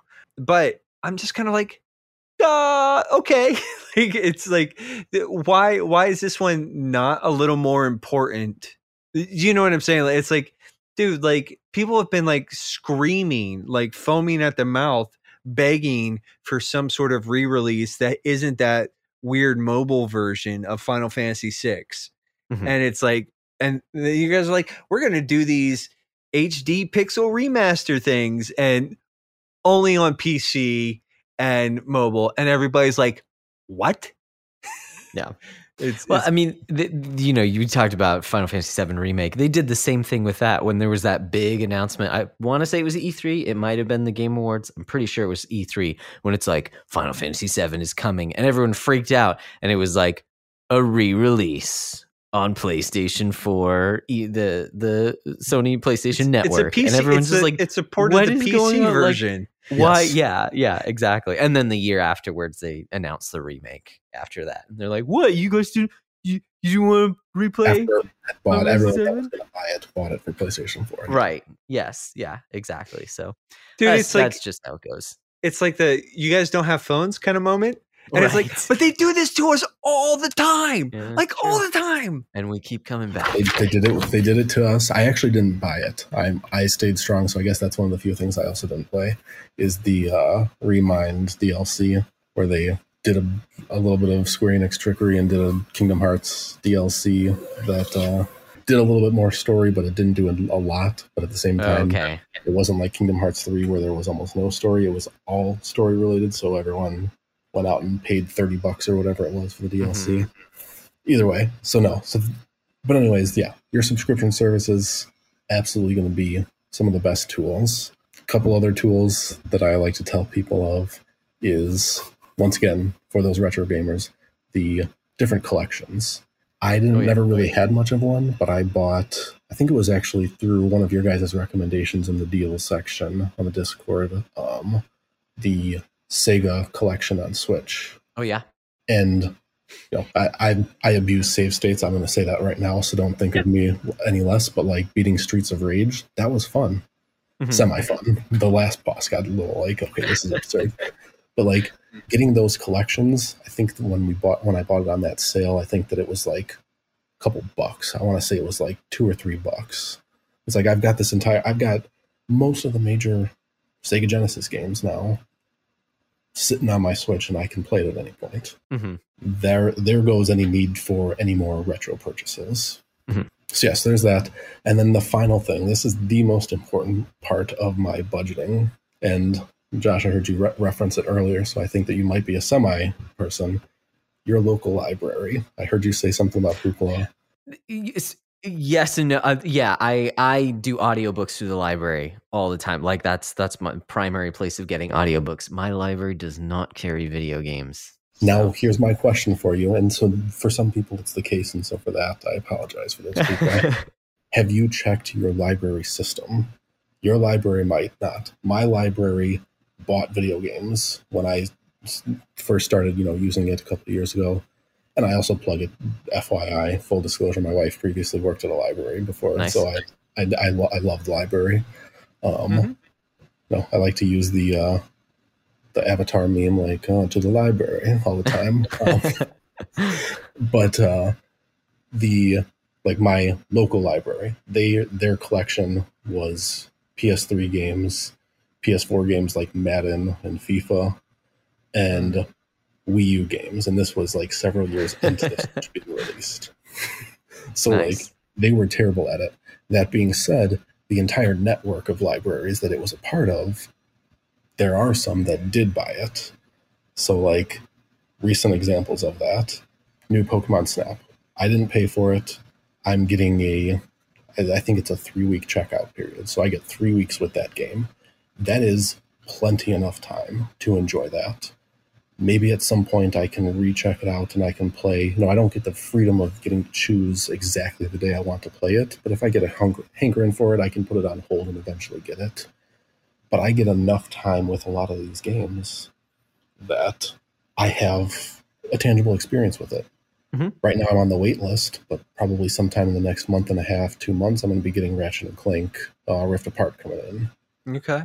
And it's like, instead of those two games alone, that would have been $120 that I would have blown, or $130 now with the new PS5 pricing. That would have been $130 that I would have already blown through this year. Instead, $0 off, I'm still getting to play those games. And then I can budget it for something I truly care about. I didn't like the game in the end, unfortunately, but I cared about The Last of Us 2 last year. I needed to know that story. I couldn't wait 3 months to know what that story was because I was invested and I didn't want to read any spoilers. I don't really care about spoilers for Ratchet and Clank or anything else like that, so I'll rent those ones out. So I'll buy those ones day one. But that way I'm able to cut my games of, hey, here's the, if I look at a list and say, hey, here's the 10 games I want to play this year that are coming out, I can cut that list down to maybe 3 purchases. Nice.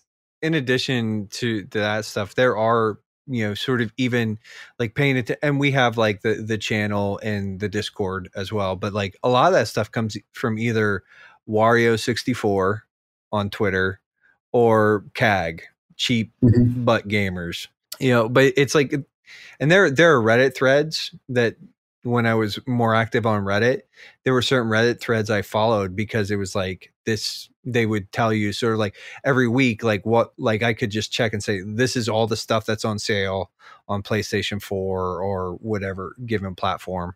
But I think it's sort of unspoken, but well, you said it, but one of the things that's important there is this thing distinguishing between wants and needs. That's a given. But also, even in so when you're borrowing Pokemon Snap from the library, you're like, I have it for 3 weeks. That's enough time to play the game.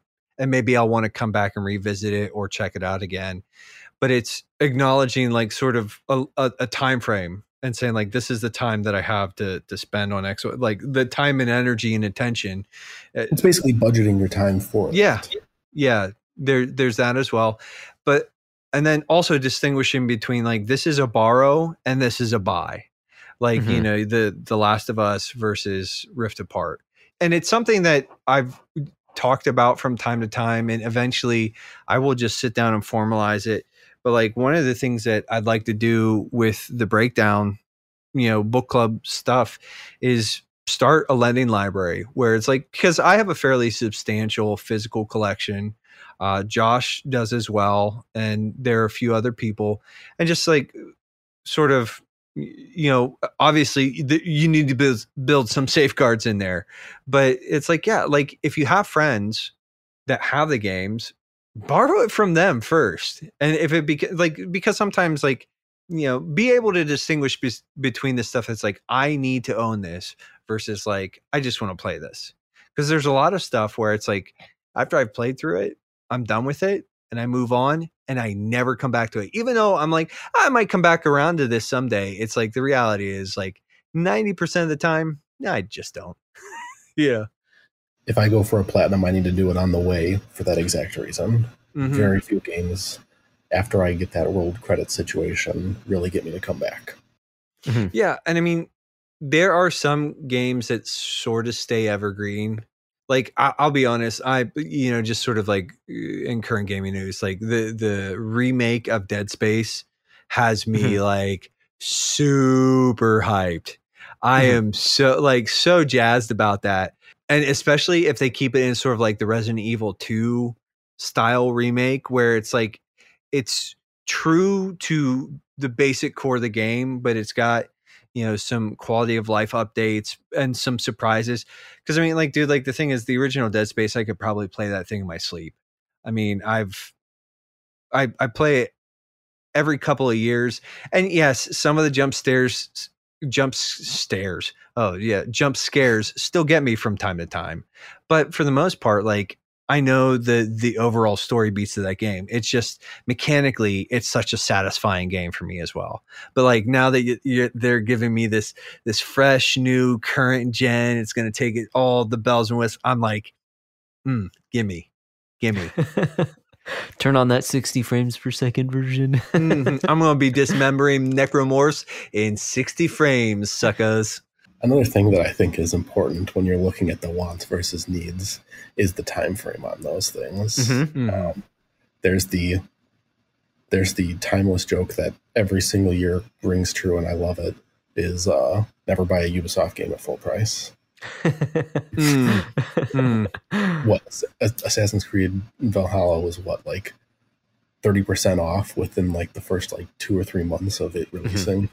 Yeah. Well, and another one that I had been not necessarily eyeing, but like kind of piqued my interest for a while was the Immortals Phoenix Rising, right? Something like that. Perfect example, yes. Where it was like it came out at $60, dude. Within a month, it hit like 40, and then within like 3 months, you could see it for like 25, like even on the Switch. And I was like, whoa, maybe I should pick it. I never did. I heard it was good, but just. That was actually a rent from the library. I didn't finish it, but I'm gonna re-rent it because it was fun. But I was, but yes, that's exactly. And that was like whatchamacallit, its own property too. You know, it wasn't even like one of the Assassin's Creed. So I was surprised to see, like, even on Switch, the price tanked so quickly. But but kind of being able to pay attention. If you think that, there's a couple of Nintendo properties that are solid, Animal Crossing. I've rented a couple times and I just haven't ponied up the money. I know that that's a buy. That's not one that I rent and play for a couple times. That's an ongoing one. Mario Odyssey was one that I valued as more than just a rent, because it is fun. I don't do it very often or as often as I'd like, but it is fun to go back and say, you know what, I'm going to go get a couple moons. Something like that. Even Breath of the Wild, I'll go clear out a couple of the dungeons every once in a while. That game's fun to just dive into and kind of ride around for a little bit. That being said, a PlayStation property, a Ubisoft property, one of those ones that Ratchet and Clank, if I wanted to buy it, and if I told myself I really don't need to play that, there's going to be probably a 50% off deal come Black Friday, sometime around that, right around the holidays. I would not be surprised if they did that then. If you wait long enough, almost anything will be about $20. They all sit around that price.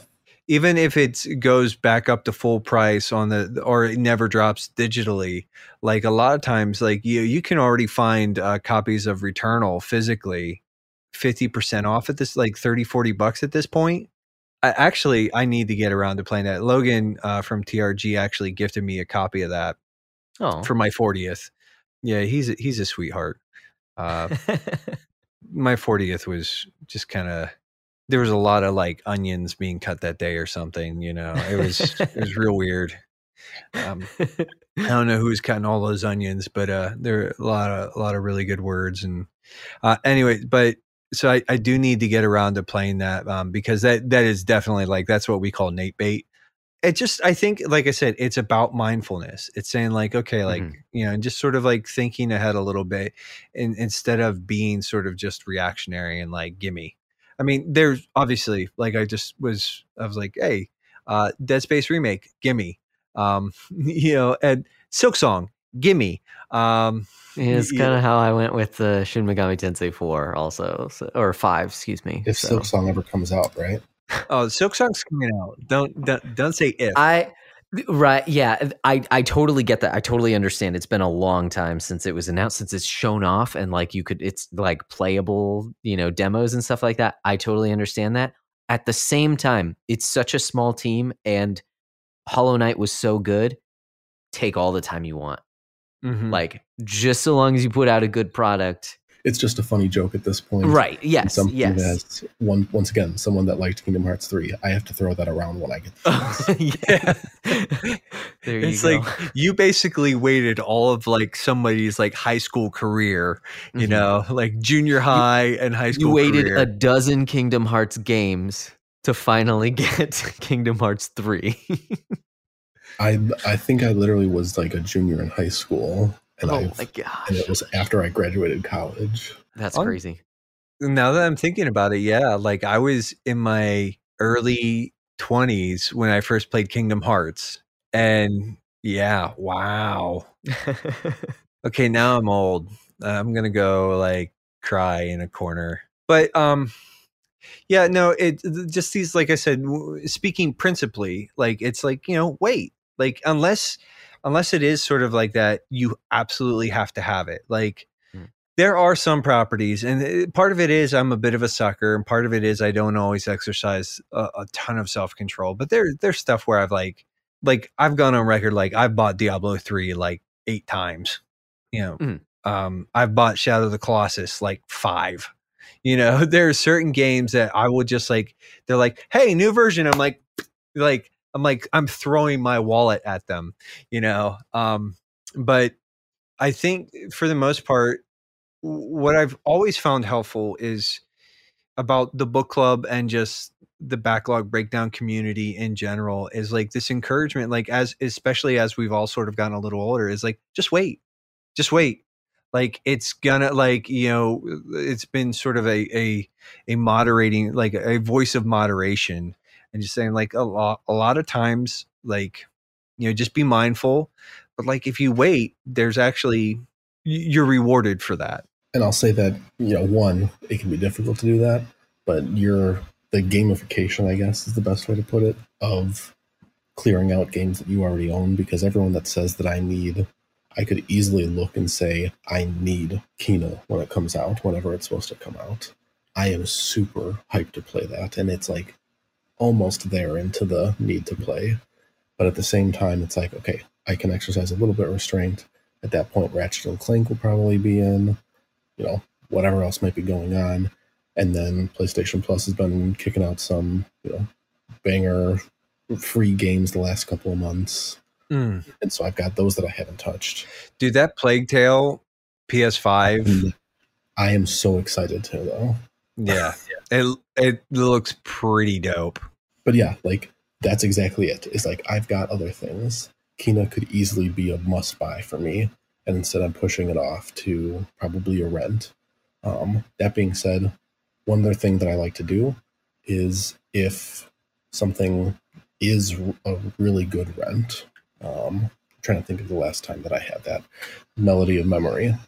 I don't like supporting Square all the time, but at the same time, that game was good enough that I want to show my support for that game, besides for just playing it. So I am going to go out and buy a copy of it at some point. I don't know the next time I'll be buying it or I'll be playing it, but at the same time, I want to say, hey, keep doing what you're doing. My little piece of, here's that. It's a bit of voting with your wallet. Kena absolutely could be the exact same way. I could see myself super digging that game when it comes out and saying, you know what, kudos to you guys for making a great game, even if I don't touch it again, or if I don't touch it again for the next couple of years, but it's a self-control thing. Yeah. Well, we've sort of game stonked and financed ourselves, all the way to the end of an episode here, gentlemen. I think I can confidently say that this episode was money. So, it's money, baby. It's so money. I'm sorry. I'm not sorry, but I'm kind of sorry. I'm ashamed. I'm not as sorry. The Zoomers may call, is it cash money? Yes, there you go. That's cash money, baby. Stupid kids and their stupid words. Get off my lawn. Speaking words. But yeah, this was a real. This has been a pleasure. Just as we're sort of wrapping up, just before we go any further, Michael, thank you so much for your time. Thank you so much for hopping on the mics and just sort of dumping some knowledge on our dumb heads. I appreciated it. I know that we can find you online. Do you want to share those details with anybody? I'll say that I probably should know my handles a little bit better at this point. I'm semi-active, trying to get a little bit more active on Twitter. Not really much of a social presence in general, but generally anywhere that you can search. If you search Baumeister 32, that's what I'm in the Discord. That's what I'm in just about everywhere. It's where I'm on PlayStation, what I am on, I think, whatever it's basically anywhere that you can find me. My name is already hard enough to find, let alone a 32 after it. There's not 32 of me anymore. So I appreciate that consistent branding, like Nate _McKeever. I'm there. I'm there for you, buddy. But yeah, so you can find me there, and obviously you can just reach out to me in the Discord as well. Happy to run through and give unofficial, no actual guidance, but here's some discussion on investing or finance or whatever else it may be. Entertainment advice as it relates to finances. Exactly. There we go. Awesome. Well, if you want to get in that Discord, just let us know. We can get you in. We can find. I'm sure I can find a way to create like a static link. I just haven't found a way to. There's pinned. It's a pinned. I don't know if it's a pinned tweet. Okay, but it's on. It's available on our Twitter somewhere. Fantastic. It's I think one of the announcements in the book club.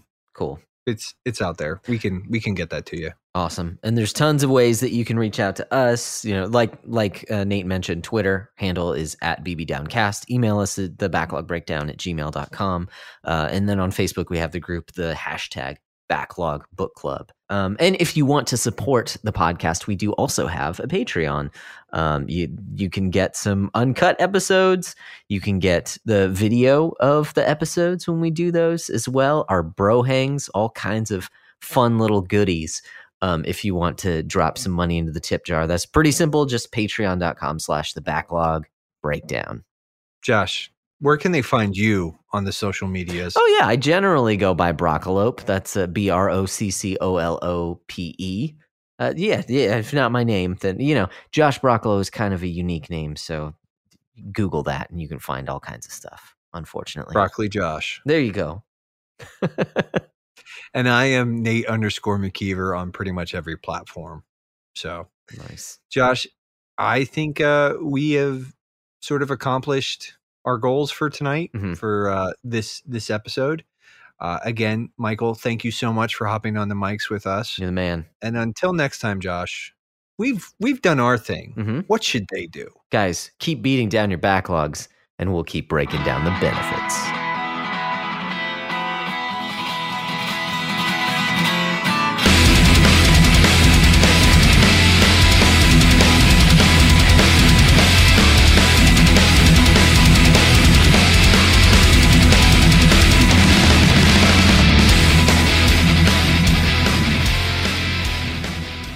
This is not investment advice. The past performance is not indicative of future results. Whatever else you want to throw in there, all of that. That's right. Man, that's right. I like that. that semi-professional shtick. It's comes with years of practice.